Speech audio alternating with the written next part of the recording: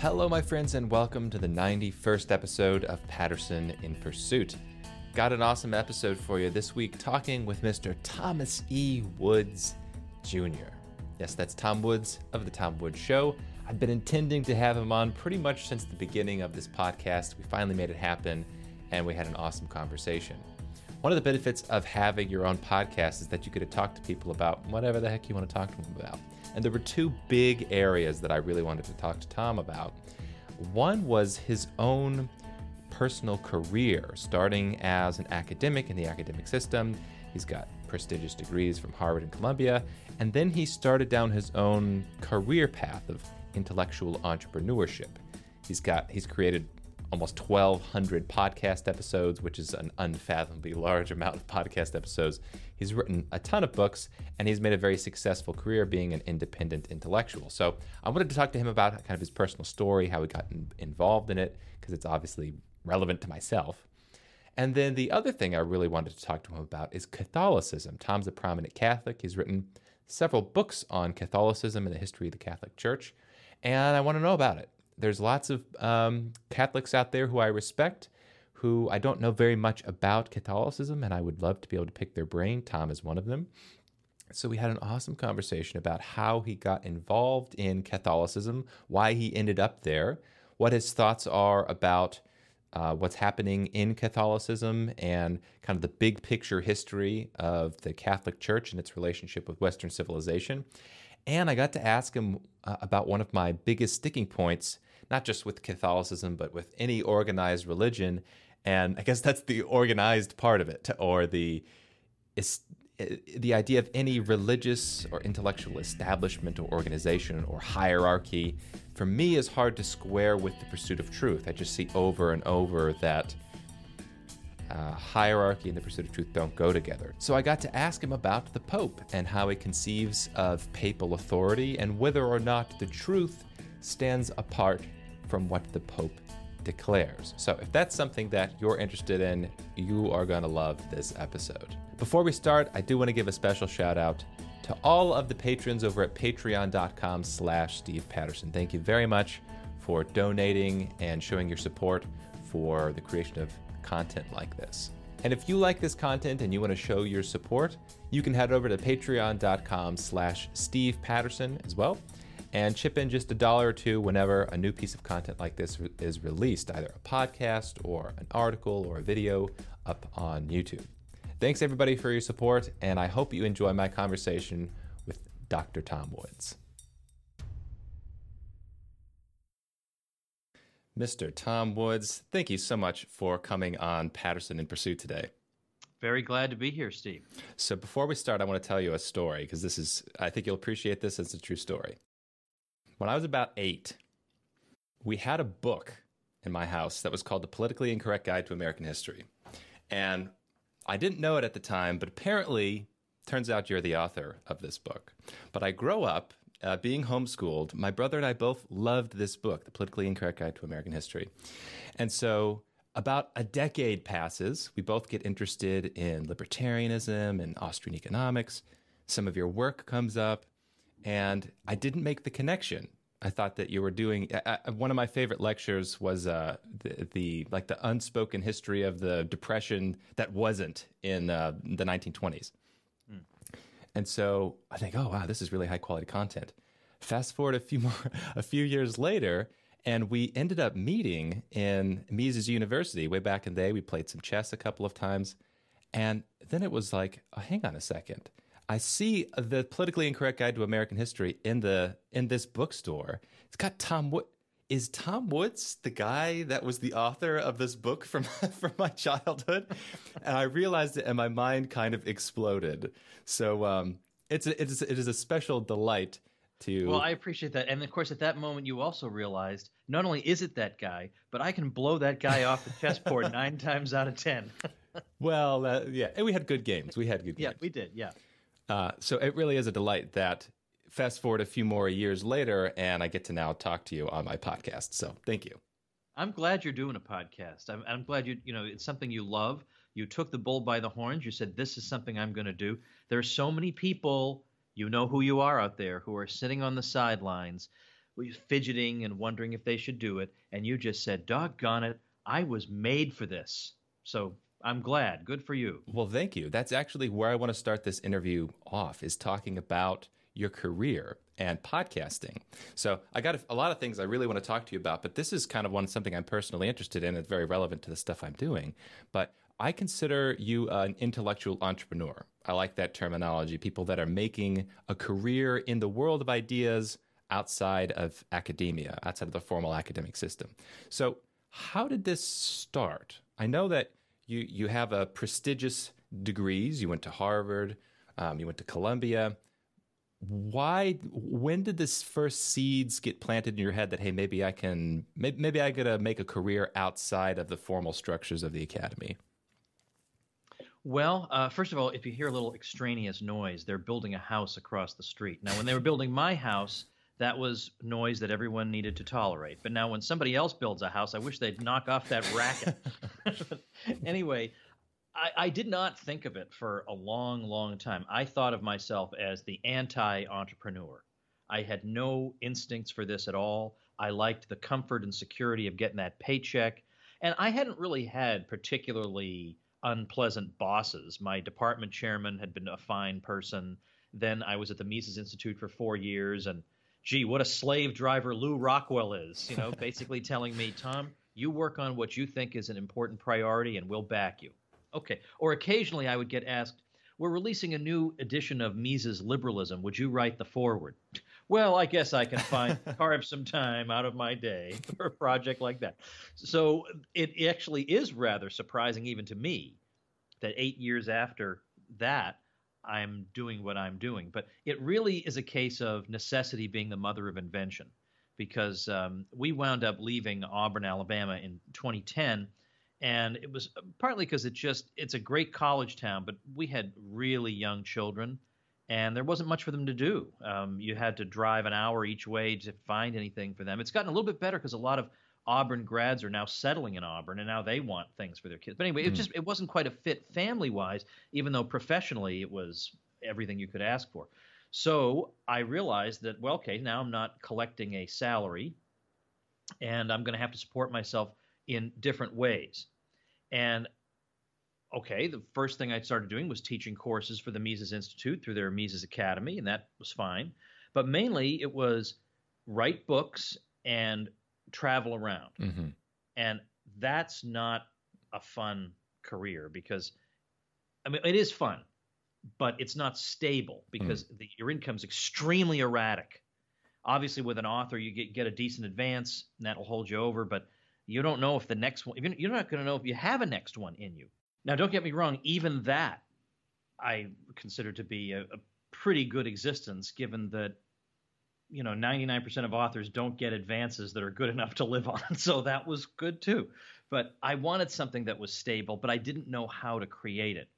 And one day, somebody, I don't want to mention his name, but who's an extremely seasoned marketer, wanted to know how I was monetizing my so-called brand. And I thought, this is like Chinese you're talking to me. What are you talking about, my brand?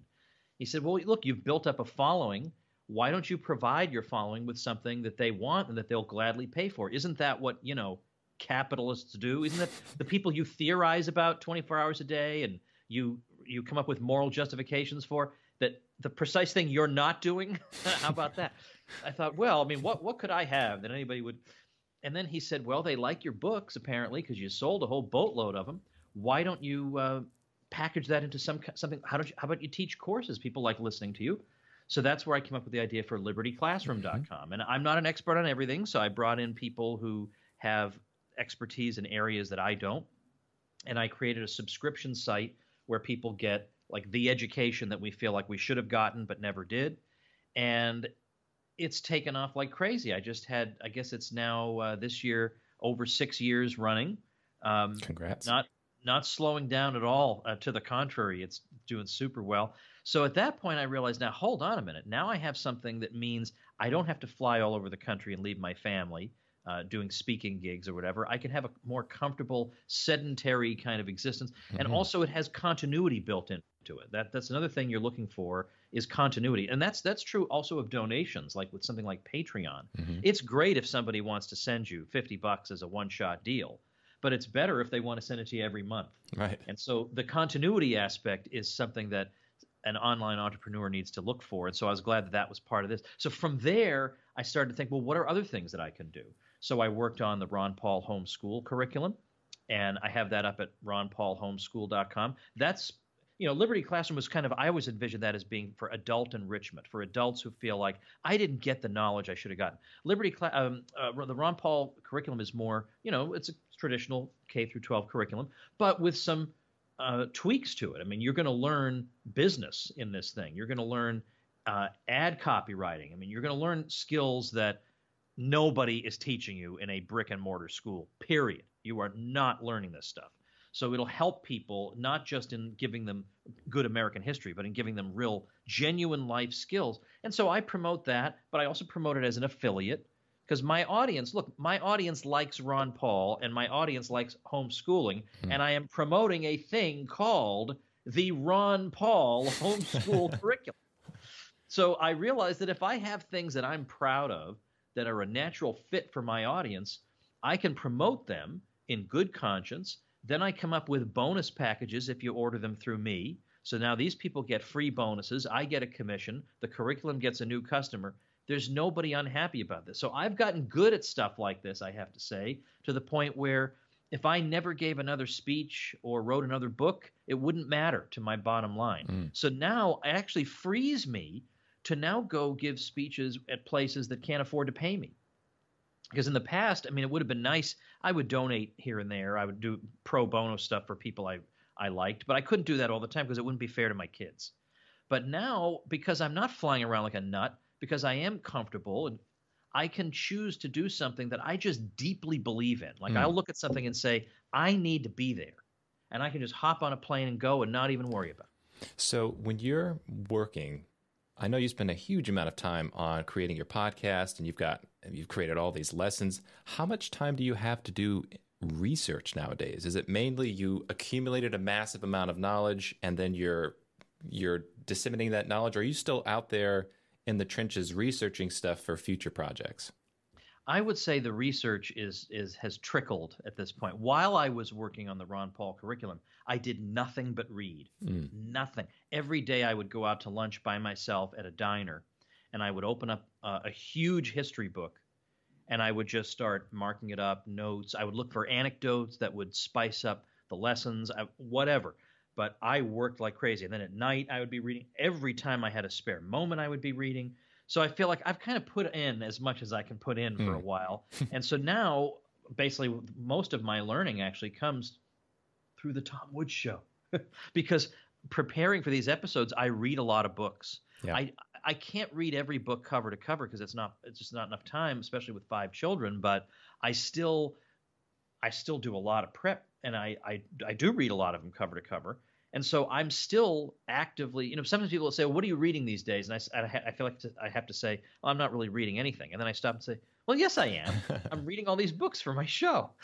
So I learn a lot about a lot of different topics all the time. And I bring experts on who can teach me things. And I ask them things that I want to know. Right. Or I play devil's advocate in ways that I think will elicit a lot of good information. And that has actually worked out really well for me, I think, and the listening audience.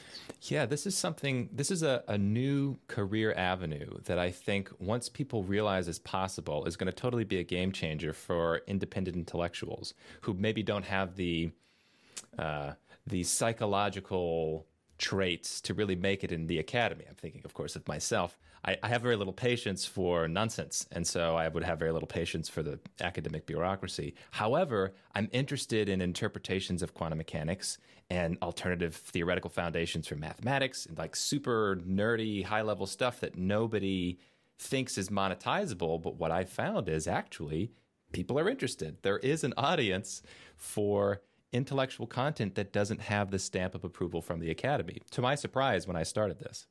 Last month, I was in New York City, or I guess a month and a half ago, for a debate between Bob Murphy and George Selgin over fractional reserve banking and whether it creates instability in market economies. And the room was packed. Right. And I thought, this is one of the happiest moments of my life, that the room is packed for this nerdy topic. Yeah. So it goes to show there are people out there, who will come out of the woodwork for you in niches you could hardly imagine at this moment. It's true. And the thing that I'm enjoying and just starting to transition out of now is the amount of time that I have to research is grotesque. I mean, really, if I were to think of life as like a professional philosopher, you have to teach classes, you have to teach courses to students that don't care, you have to grade their work, you got to deal with the bureaucracy, you got to publish things you don't want to publish, research things you don't want to research just so that you can publish or perish. Thinking, oh, that's torture. Versus the life of the independent intellectual is like, I get up when I want, I think about some things, I hop in the tub, I think about some things. I go on, I read things about the topics that I'm thinking about. I write some things, do this podcast, and then I think some more.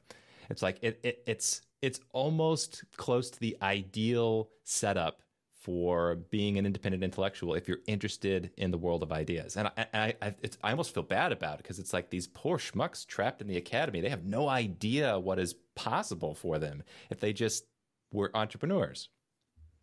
Well, sometimes when I'm swimming in the pool at 2 p.m. with my kids, I have these guilt feelings. Right.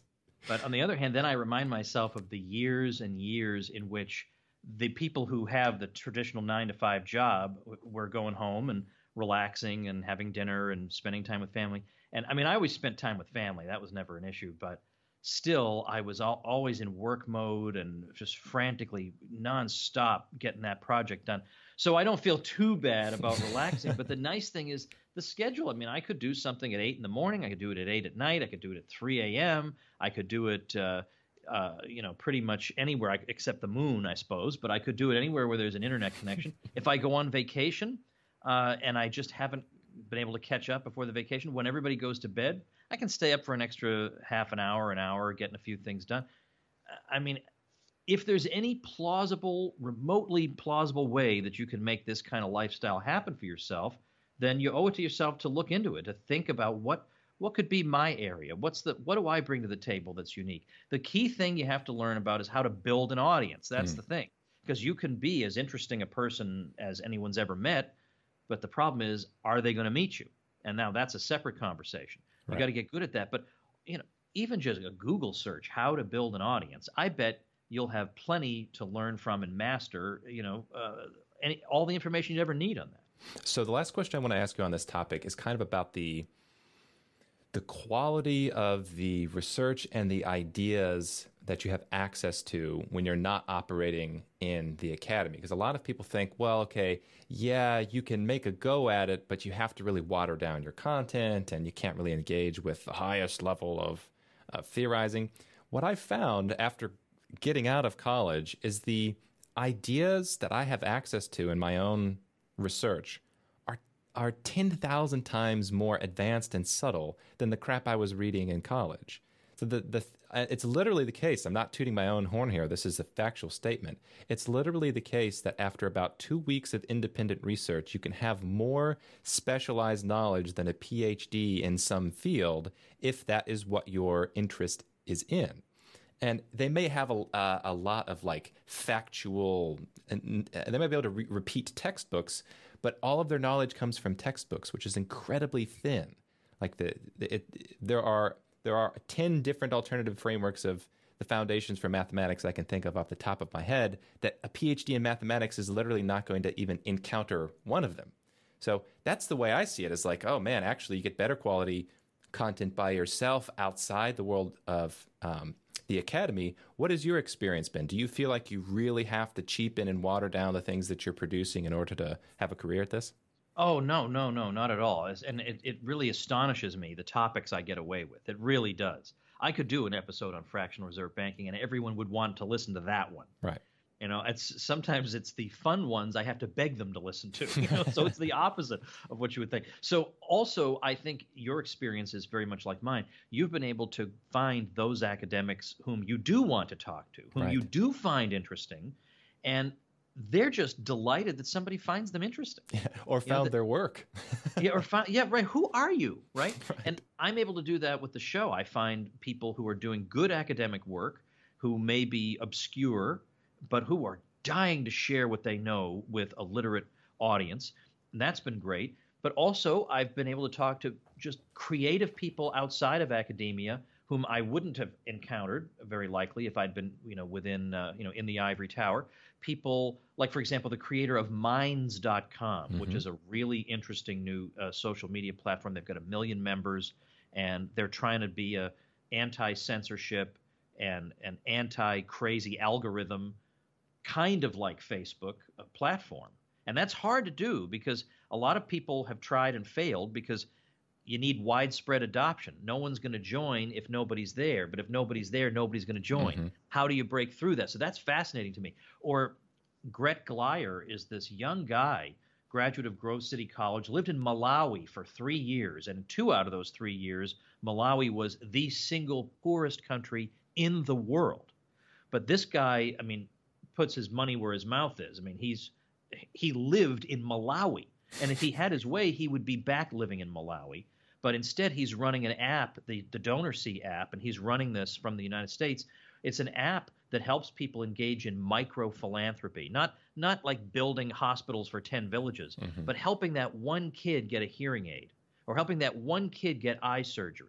And the beauty of it is you then get a video as the donor or a donor, a video showing that child seeing or hearing for the first time, or that widow walking into her new house.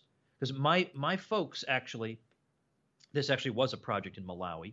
A lot of my listeners banded together. We had heard the story of a widow.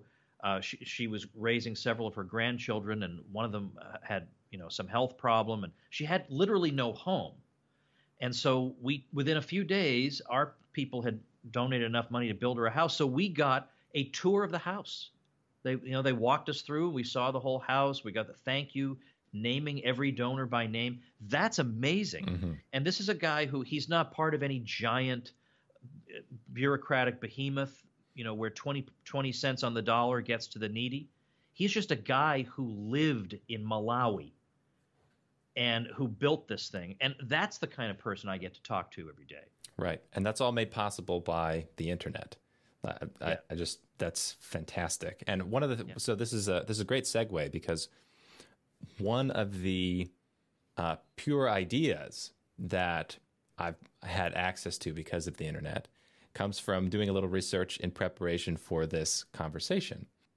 I know that you have written a few books about Catholicism or the history of Catholicism, but I stumbled across some videos that you produced called How the Church Built Western Civilization. I think it's a 12-part series that was done, and it kind of goes through and debunks various myths that you pick up about how, for example, the Middle Ages was just this complete dark age where there was no intellectual work that was done, and then finally, because of the Enlightenment, we broke the shackles of the Catholic Church, the grips it had over our minds, and then we started intellectual progress again. That's something that you kind of pick up as you just have a general history. People's general historical understanding of the world is that story, and of course, it's total bunk. It's nonsense. And so it's fascinating. It's fascinating to go through this. But I want to ask you about some of those historical ideas, and then some about your own personal beliefs here. So, to start, can you give the summarization of your analysis of the story that the Catholic Church, as everybody knows, has been historically an anti-intellectual and anti-scientific organization that has kind of oppressed those individuals who are trying to do honest scientific work. And it was only until we had the Enlightenment that we broke free of that, and out of it came modern science. That if we didn't break the shackles of the Catholic Church, we essentially wouldn't have had all of the benefits that we think of being like high-tech Western civilization. Right. Well, this is the biggest myth to debunk because everybody thinks he knows this. We've all heard this, and that's why in my book of the same, I have a book called How the Catholic Church Built Western Civilization, and the longest chapter in there is the science chapter, because I know I have the toughest row to hoe there. The series you're talking about actually was on television. It was broadcast by EWTN, the Global Catholic Network, and they invited me to do this television series on this topic, and they built me this beautiful set. And I was just on top of the world. I couldn't believe fancy cameras moving in and out the whole time. Yeah, and the set was like a medieval laboratory, and wow, you did this just for me? That's amazing. Well, anyway, yeah, on the scientific thing, I've given so many talks on this, but the long and the short of it is when you look at what, let's say, the mainstream of the history of science is saying, they are actually not saying what the average person thinks they must be saying, which is that, and this is always argued at a very low level, religion and science are at war with each other. Right. I mean, there's a little bit more to the question than that. That was the consensus that developed, well, certainly in the Enlightenment, but then we also have a 2-volume work by Andrew Dixon White, who was the president of Cornell University, came out in the late 19th century, on the so-called warfare between theology and science in Western civilization. And that set the tone for the way people thought about these issues up until the mid-20th century. And then in the mid-20th century, we got a whole variety of historians of science who were Catholic, non-Catholic, anti-Catholic, whatever. But the consensus was this is not the right way to think about it. I mean, first of all, there's something a little bit implausible about the idea that Western civilization, where science really has its birth. Yeah, you find some science, you find some some investigations in other places. But in terms of science as an ongoing enterprise that is cumulative and continues to move upward and isn't suddenly interrupted, Western civilization is where it's at. Now, is it really plausible to say that happened completely in spite of the most influential institution at the heart of that civilization? I mean, it's not impossible, but on the surface of it, there's something implausible about it. So there have been a couple of ways that scholars have looked at this to try to figure out what was really happening here.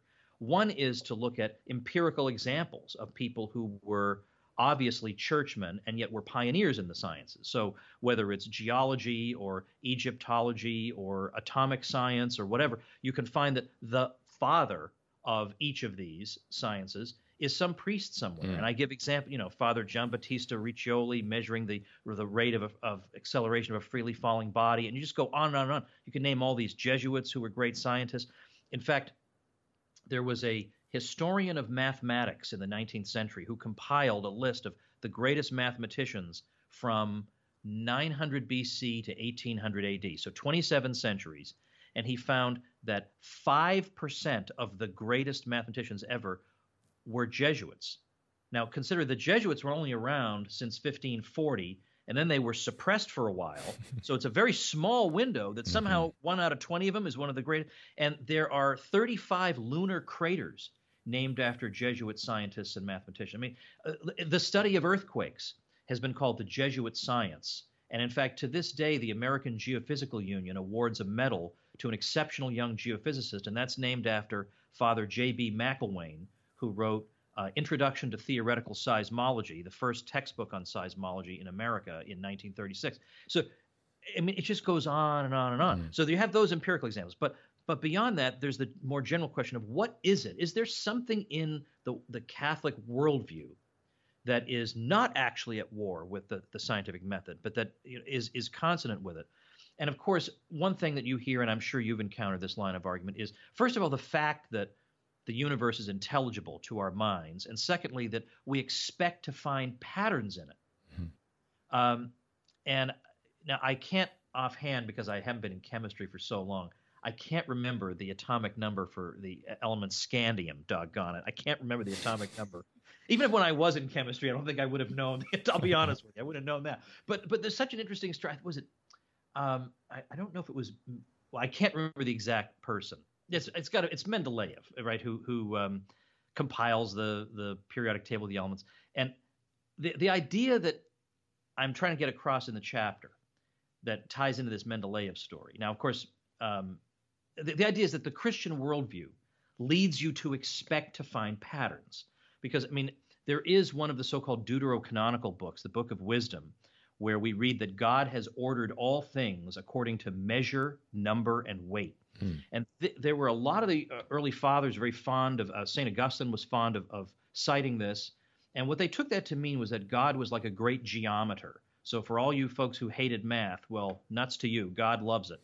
And the idea is that, therefore, what we expect to find are mathematical relationships. Now, what exactly is science, to some degree, if not the reduction of qualitative phenomena to a quantitative understanding, right? To trying to understand things in terms of formulas that are constant over time. So we find that, and we see this replicated and repeated by so many people who think about that question. And so, for instance, people would say, yes, of course, we know God can perform a miracle. But as St. Anselm said, God has an ordered power and an absolute power. Yeah, he has the absolute raw power to turn me into Elvis right now. But that would be beneath his dignity, because normally he operates according to his ordered power, where he builds this structure into the universe. So, okay. So anyway, so you have this case of Mendeleev, and he's setting out the periodic table, and it's so elegant, that periodic table, right? Because you look at the columns, and these elements have things in common. It works out great. But whatever that darn atomic number of scandium was, I think it's 21. Okay, it could be 21. All right. Well, there's no element. Scandium hadn't been discovered. So he leaves a gap there. I mean, can you believe the gall of this guy? He just says, well, look, there's got to be an element. I just don't know what it is yet. So we're going to skip that and go on. Now, what right do you have to do that? But it's when you're in this milieu that takes this for granted that, of course, the universe is not totally irrational.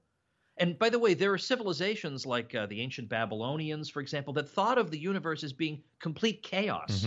How's the scientific method going to take root there when the whole point of the scientific method is that you can engage in experimentation. You do the same experiment under the same conditions. You're supposed to get the same results. That's how you verify or disconfirm hypotheses. You can't do that against a backdrop of chaos. Well, anyway, so Mendeleev, dies, and then later on they discover scandium, and it goes right in that spot. So in other words, he didn't have to give a philosophical rationale for what he was doing, because everybody imbibed this from the cultural milieu in which they lived. I think that's a great example, and I think that's just another case of philosophy. It's funny because that method of seeing a pattern and then seeing an absence and thinking that absence should be filled according to the pattern is itself it's kind of preposterous. Right. If you take certain assumptions about how you come up with theory, for granted, but on the other hand, it's eminently reasonable. It's kind of like it's funny. We don't have to get into this, but it's funny because this discussion actually kind of took place around the beginning of the 1900s. So I don't know how familiar you are with the history of physics, but there were discussions about whether or not reality is fundamentally probabilistic or deterministic. And this is where you've probably bumped into some people who make very lofty claims about quantum physics. They'd make a really bad argument, and then they go, oh, because quantum physics. Right. A lot of that comes from this debate that was happening from like 1920 to 1950. The wrong people ended up winning, so the probabilistic people ended up winning. But you had sort of this idea paralleled. You had thinkers like Einstein, who to his death refused to accept the probabilistic interpretation of quantum mechanics because he said this is totally nonsense. God doesn't play dice, was his phrase. Right. So, an interesting example. And I'm pretty sure there's a quotation from Einstein where, likewise, where he says something along the lines that, to some degree, we have no right to assume that the universe is orderly, and yet there it is. Right. Right. Well, so this is another great segue. So, questions about patterns and relations and formula and mathematical structure, they're about metaphysics, and they definitely hint at the idea of like a traditional theological conception of God. For you personally, is when you have your beliefs about God and Catholicism and religious ideas, What is your understanding or your conception of what God is? Is it the case that you take the traditional approach and view God as the great geometer? Do you take there's of course a million approaches of what you mean by God. Is it a more transcendental God? Is God something that's everywhere? Do you view God as being not just a geometer, but something that has a relationship with humans? Can God be something that's experienced? What do you mean? What does that term mean for you? Yeah, well, okay, I do believe that a human being can experience God and can have mystical experiences, but I don't rest my own belief on those because I don't want to. Because who knows? Maybe these people are crazy. I don't want to rule that out. And in fact, it's interesting that in the even the Protestants in colonial Massachusetts, one of the things they didn't like about Anne Hutchinson was that she claimed that God had basically spoken to her and told her certain things. And you would think, based on the caricature we have of everything Christian, that they would have all thought, "Oh, this is an amazing woman. She spoke to God." They thought she's a loon. Right? This isn't how it works. So anyway, I'm not in any way disparaging that. I do think that happens, and I do think it's not something that's, let's say, confined to the saints. I think anybody can have that type of experience. But although that, in fact, I think there's a book by, it might be Robert Hugh Benson, and it's either called The Friendship of God or The Friendship of Christ. And the idea there is that although God is transcendent, and although he is unlike you in ways that are very important, at the same time you are like him in ways that are very important, in that you have an intellect and a will. And there is a way for you to have, and also that you should think in terms of friendship is really quite astonishing, because nobody would have been friends with Zeus. Right. There's a kind of peership there. Right, exactly. I mean, even some of the own gods, I'm not sure how they felt about being friends with Zeus. So there's definitely, I don't want to disparage that aspect in my answer, but I do want to say that what impresses me is that when I read, for example, Edward Fazer, who would be a great guy for your podcast, by the way, because he's going to disagree with you on some of these religious questions, but in a way that you will find so enriching, because you'll say, here's a smart guy who disagrees with me, who's not calling me a name, and who is making me think in really challenging ways. That's why Steve Patterson exists. Well, Edward Fazer, Feser, just came out with a book called 5 Proofs of the Existence of God. And he goes through proofs from Aristotle, Plotinus, Augustine, Aquinas and Leibniz. I may have said one twice. I can't remember. But anyway, it's a great book. But what tends to happen is that the old-timey proofs for God's existence either get mangled in translation, or people never really studied them, or they think they know what they were, but they weren't really. And he gives them a really, really good exposition. And what impresses me about it is that when you get done with the one of Thomas's proofs that he goes into, once you come to the conclusion that God exists based on this argument, and I did this in episode 272 of the Tom Woods Show, by the way, tomwoods.com/272. I went through the argument.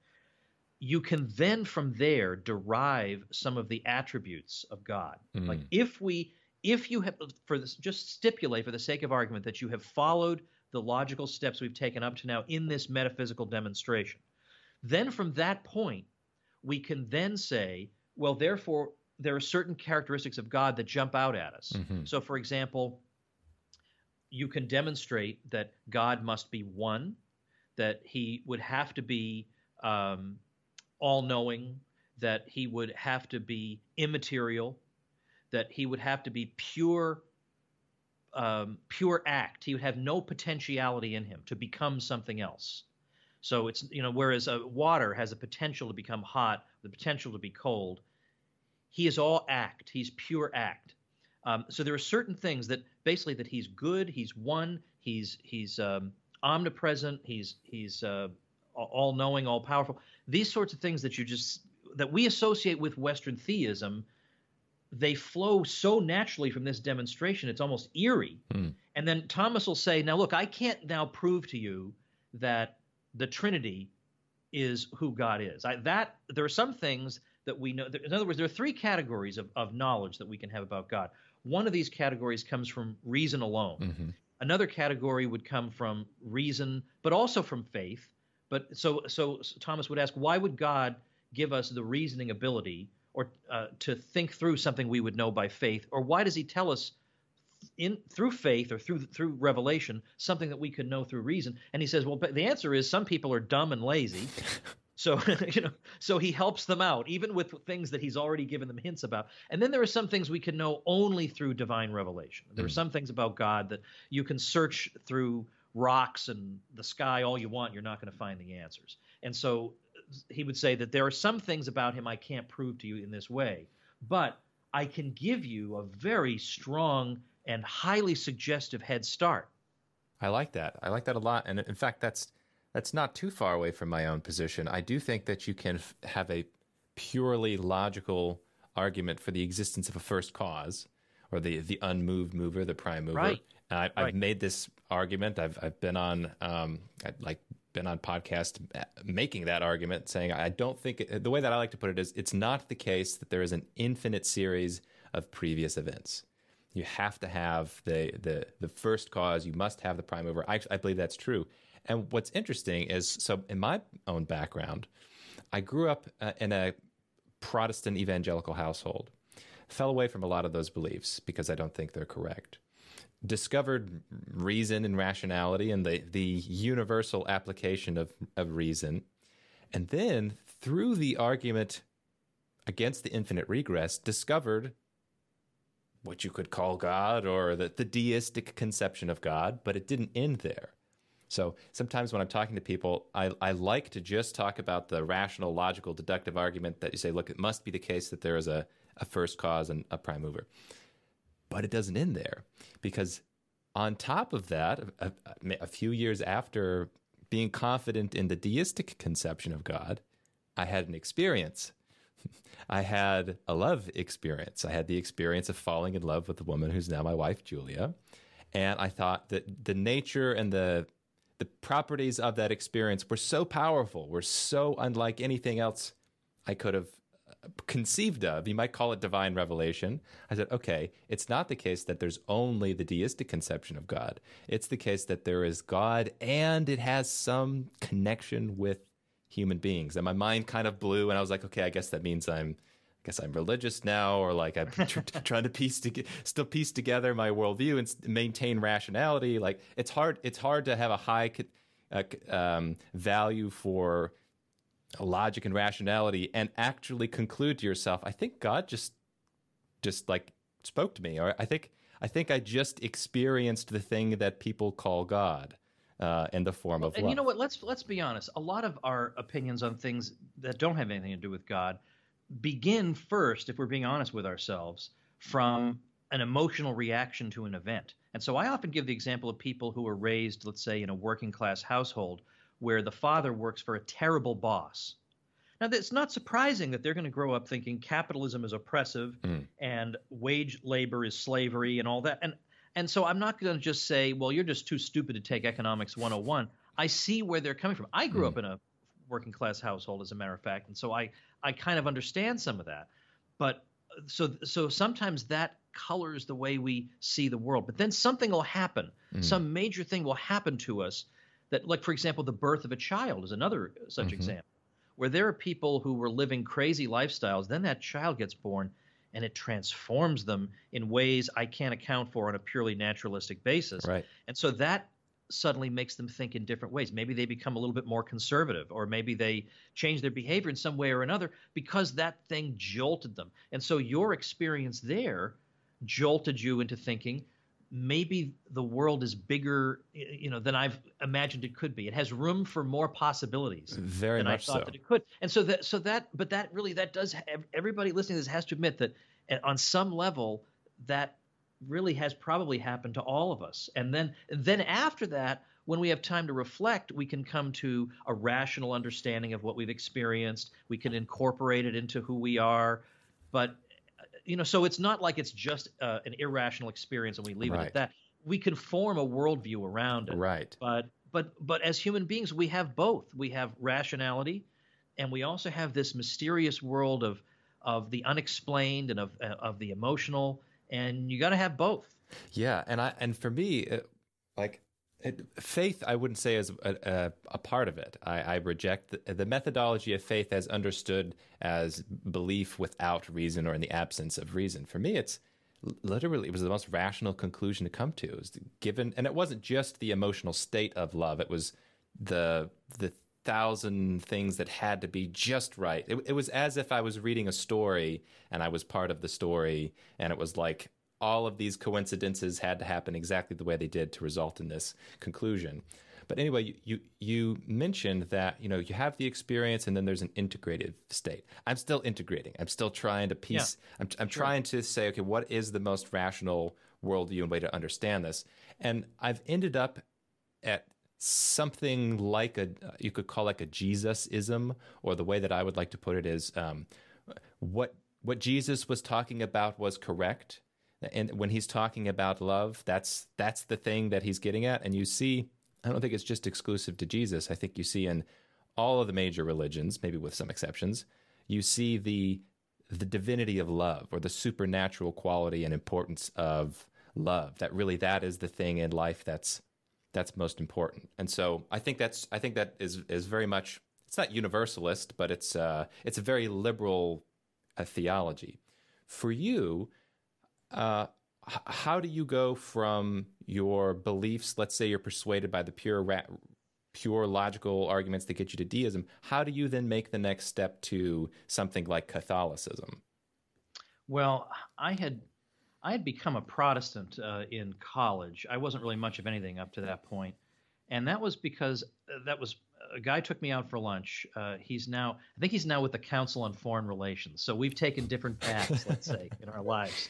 But he sat me down. He just asked me point blank. He said, "Look, Woods, do you believe in truth or don't you?" I said, "What kind of crazy question is that?" I mean, I was 18. I couldn't even conceive of what he was asking me. So he invited me to come to his church, and I thought, all right, I'll humor this guy.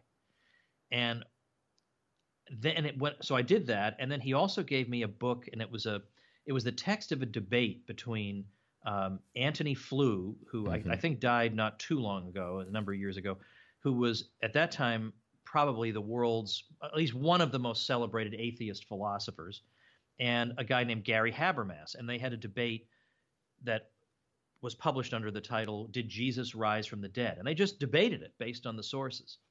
And they had a 5-person panel, and 3 out of the 5 agreed that Habermas had won the debate. And I remember thinking, well, how's that possible? But why wasn't this a home run for Flew? How could this be? And then a Flew later, of course, became something like a deist toward the end of his life, which was interesting. But and he was more or less a libertarian too, Flew. He had a lot of things to be said for him, and very, very smart. But all the same, that sort of thing, at least that cracked through my natural cultural resistance to any of these ideas that, well, if you're religious, so-called, you're stupid and irrational. Right. I thought, well, wait a minute, how did Habermas beat Flew in that debate? So I'm not saying that I reasoned myself into it purely, but that I couldn't have I couldn't have changed my mind on this if that kind of resistance hadn't been broken down. Now, at that time, were you an atheist, or didn't have a? I was agnostic. I mean, and I thought, and I always felt sorry when Christians would be, put upon, made fun of, or criticized, whatever. I was never ever part of that. But I just didn't. I figured, well, maybe someday I'll have an insight about this. But for now, my life doesn't seem any the worse without it. So off I go on my way. But I became more, the more I studied it, the more I read, I did become convinced that there was something to Christianity. But then once you're there, then you got to ask the question, well, there's a whole bunch of kinds of it. Right. And so how do I sort of pick one? And I didn't stop around and say, well, this one says the things I want to hear. Maybe God wants to tell you things you don't want to hear. That's because he's God and you're some schmuck, so that's not the right way to think about it. So I did become a Lutheran at one point because I thought Lutheranism seemed to have some intellectual heft to it. And it had a real liturgy. It wasn't just, and I'm not saying this to make fun of people, but it wasn't people throwing themselves on the floor and writhing around. That's not for me. I have no interest in that whatsoever. So I thought, this is a way I can be intellectually fulfilled and not have to be a Catholic. That was not happening. No way was that happening. So, but that did eventually happen. It was just because through conversations with friends who would say, well, what about this argument? What about that? What about this? Or they would take me to things. They would take me to so-called Eucharistic adoration. I thought, what in the heck is this? And then I walked away thinking, well, I don't want to base my decision on experience because that's such a weak read. Because a lot of people, I feel like this is true of a lot of Protestants, that they have to feel, like really feel God's presence. And but the thing is, if you don't, then what? Exactly. If your faith is wrapped into that, because sometimes you don't, and there are people, there are great Catholic saints who went through tremendous dry periods, but their faith wasn't based entirely in experience, and so they were able to struggle through it. So anyway, it was a number of arguments that were made to me, and then I started looking into the history, and I thought, well, there does seem to be a pretty strong case for the primacy of Rome pretty early on. And, there's some documents discovered, like within the past just over 100 years where that seem to point this way. And there was, for instance, the fact that there was a controversy going on in the church in Corinth, and they wrote a letter to Rome to try to resolve whatever the dispute was. We don't actually know what the dispute was based on the documents, but they get this very authoritative letter returned to them in the late first century, from Clement of Rome, who appears to have been the Bishop of Rome at that time, and he's very authoritative about how they've got to put their bickering aside. Now, at the same time, the Apostle John is still alive in Ephesus, so you could have actually gone to Ephesus, where an apostle is alive, who directly interacted with Christ himself, and have him resolve the dispute. Why are you going to the Bishop of Rome? So things like that made me think, all right, well, maybe there's something to this. And then on top of that, I read a book about called The Theology of Thomas Aquinas by Brian Davies. And one day, one of my closest friends in the world, he's now a Lutheran pastor. I won't say where. I don't want people to harass him. But he came in, he looked at that book, and he said, why are you reading about a heretic? And I thought, wait a minute. So to be a Lutheran, I have to completely reject at least 1,000 years of Western civilization. And I just thought, that's just alienating to me. I just feel like that can't be right. And so it was just all those sorts of things coming together. And I felt more like I was at home. Like I'm part of this thing now. I'm not this guy who, thinks, well, everything went wrong for 1,000 years until we came along and fixed it. Right. I mean, I'm not saying that couldn't possibly happen, but I'm unconvinced. And then likewise, I know there are Protestants who can answer every single claim I make, but the idea of sola scriptura is a total non-starter. The idea that everything about the Christian faith is to be found in the Bible, that proposition itself is not to be found in the Bible. That, and there's many problems with what interpretation, not just what translation of the Bible, but each individual, the way that language works is that words mean different things to different people. How do you resolve that one? So are you actually telling me that the average person, the average working stiff, has to stop what he's doing and learn ancient Greek and Hebrew in order to be able to read in the primary languages, and then somehow, even though you have disputes between people all the way from Mary Baker Eddy, who started Christian Science, to Thomas Aquinas, to Martin Luther, John Calvin, John Wesley, all these different people, not to mention the Anabaptists, he's supposed to figure out, even though they're experts who spend all their time on this, he's supposed to figure out which one of those is the correct one. The whole thing is extremely implausible, not to mention that we do read about holding fast to what has been handed down by word and by letter. But also, there are no printing presses. Most people are illiterate. The idea that the faith is going to be handed on through a book when almost nobody has the possibility ever of reading a book for 1,500 years. Yeah, I know there are Protestants who can get around that, but I'm sorry, that's special pleading, if you ask me. No, I'm with you. It's really interesting when you say that. So it sounds like your identification as a Catholic is there's a bit of like organization to it, or like you like the organization. I'm not going to say you like the organization of the Catholic Church, but it's like it's a group identity thing. Is it that you agree with the theology that's come out of the Catholic Church, or Right. that you see it as a kind of a cultural identity, that these are in general the people that I think have caused a lot of benefit in the world? Well, I actually think it's both, and I think one flows into the other. Because if I believe in the theology, then I ought to expect that it would have good practical consequences.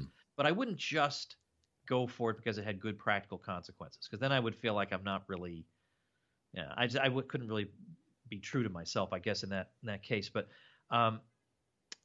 yeah, but I will say though that the cultural aspect is very strong, and it's broken down since the Second Vatican Council. But for instance, there's a communist writer, and now again my middle-aged brain is coming to get me, and I can't remember who he was, but he had been a lifelong communist, and he converted to Catholicism, and he wrote his story. But he said that one of the things that impressed him was it was Christmas Eve, and he had his radio, and he was able to tune in to midnight mass in Prague, in London, in Paris, in all these places, Munich, anywhere, and he could hear the same mass because it was in Latin.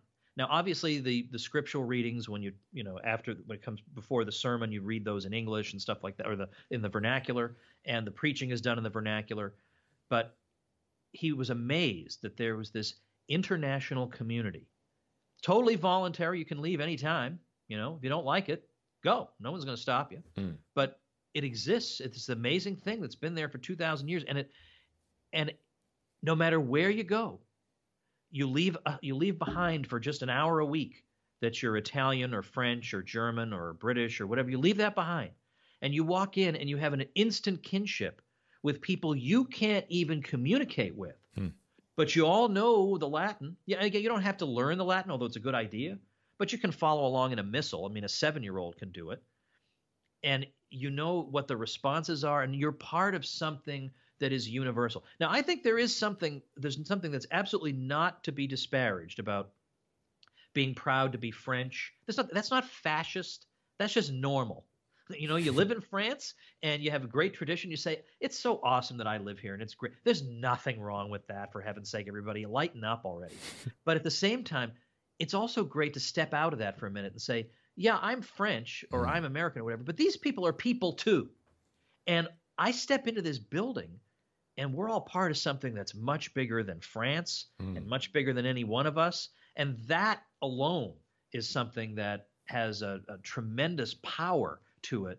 And I mean, I really don't, frankly, want to get into the whole story of the church kind of leaving all this behind, and now you have polka masses and interpretive dance and whatever else main thing going on at the altar.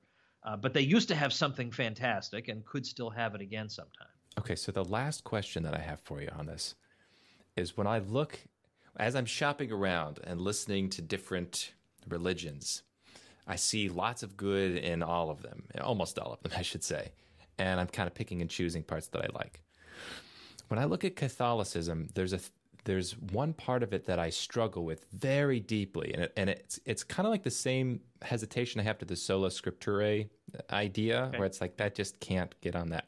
And it's the idea of like papal authority. And maybe it's because I'm young and naive and like I'm a rebel or something.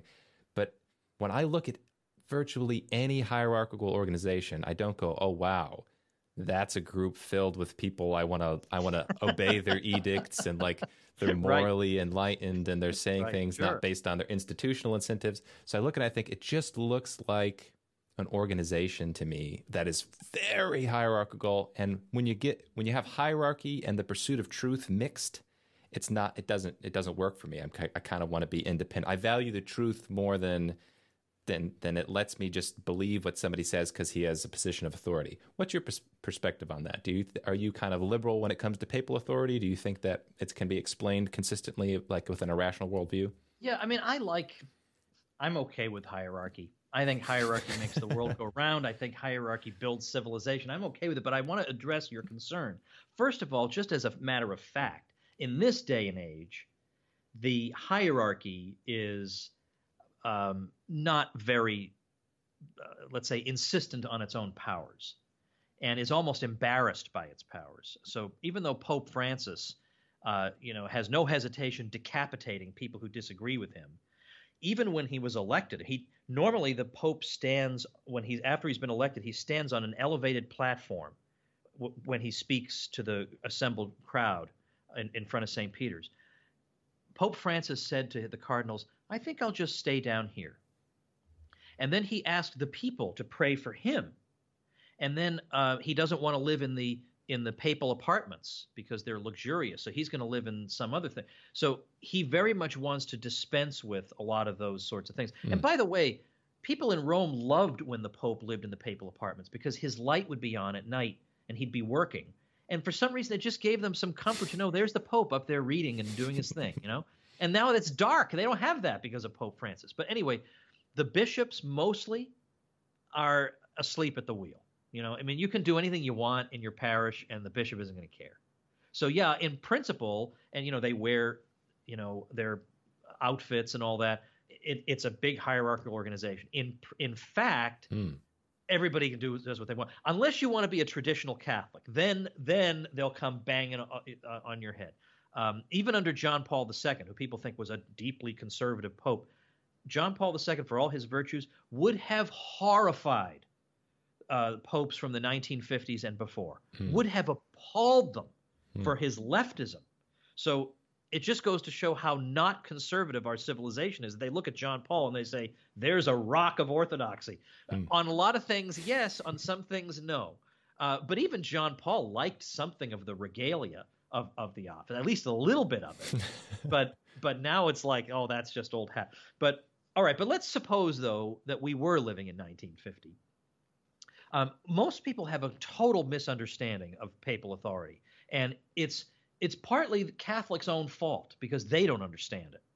I have a friend, a good friend, who, honest to goodness, it's like when I talk to him, it's like I'm inside a Kafka novel, because one pope will say one thing and another pope will say another thing. Not on a dogmatic question, just on a practical issue. And he's totally with that first pope on that issue. And then he's with the second pope on the same thing, even though nothing about the issue has changed in the interim. And it's kind of like, well, we don't have to deal with that earlier pope anymore. Right. But then that's not a position you can expect any self-respecting intellectual to adopt. Right. That you're just a liar.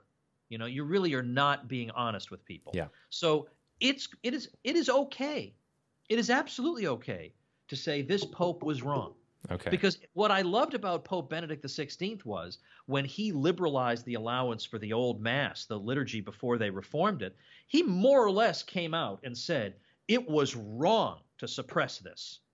Now, we'd been saying for years it was wrong to suppress this, and oh, how dare you say that? Now what do you say to us, jerks? When the Pope says it was, so now retroactively, were we allowed to have said that years ago? The whole thing is stupid. Stop acting like this. Nothing requires you to act like this. But the thing is that I think John Paul II played into this in part because he was this international superstar, which popes had not previously been. Like, you don't see a World Youth Day with Pope John the 23rd or Pius the 12th or whatever. And you don't see that. And you could say, well, he was spreading the gospel. Maybe he was. I'm not going to take that away from him. But he became this larger-than-life figure, which fed into this idea of a cult of personality around him. The Catholicism became John Paul II. And so you would hear people say inane things like, well, as John Paul II teaches, marriage is a sacrament. Well, not just John Paul II. How about the whole Catholic Church for 2,000? Like, why would you word it that way? That's really weird. And so that led people to think that if the Pope's favorite color is blue, then yours also better be blue. And so I wrote a book called The Church and the Market, trying to disentangle principles from application. If the Pope says we want families to flourish because they're the building block of society, well, who can dispute that? But if he then says, now, for that to happen, let me give the practical economic policies that we'll need, well, obviously that's outside of his realm of expertise. He can have the general principles, but in the same way he can have general principles for architecture and say, the way a church building is built ought to befit the majesty of God. Okay, But he can't say, now, you better use enough concrete to make sure the foundation is. Well, then obviously he's beyond the area. But there's not been a careful enough distinction between these two things. Right. And it confuses Catholics, and it makes them feel like they're not good Catholics. So they've got to be much clearer about this. But secondly, in terms of papal authority, the idea is that generally you show deference to the Pope. If he's going to write something before criticizing it, you read it.